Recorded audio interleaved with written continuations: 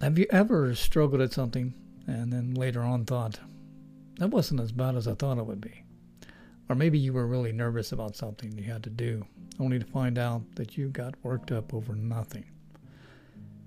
You may not realize it right now, but you're capable of far more than you think.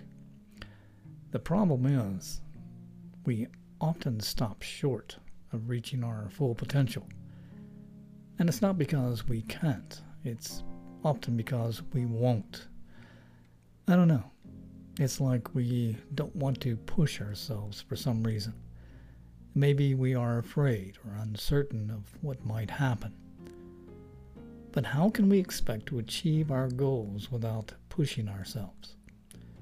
In order to achieve something great, we sometimes have to go to the very edge of our limits. Isn't it stressful? Yes. Keep going. Is it a lot of work? Absolutely. But you can't achieve without putting in the work. And you are more than capable of achieving amazing things.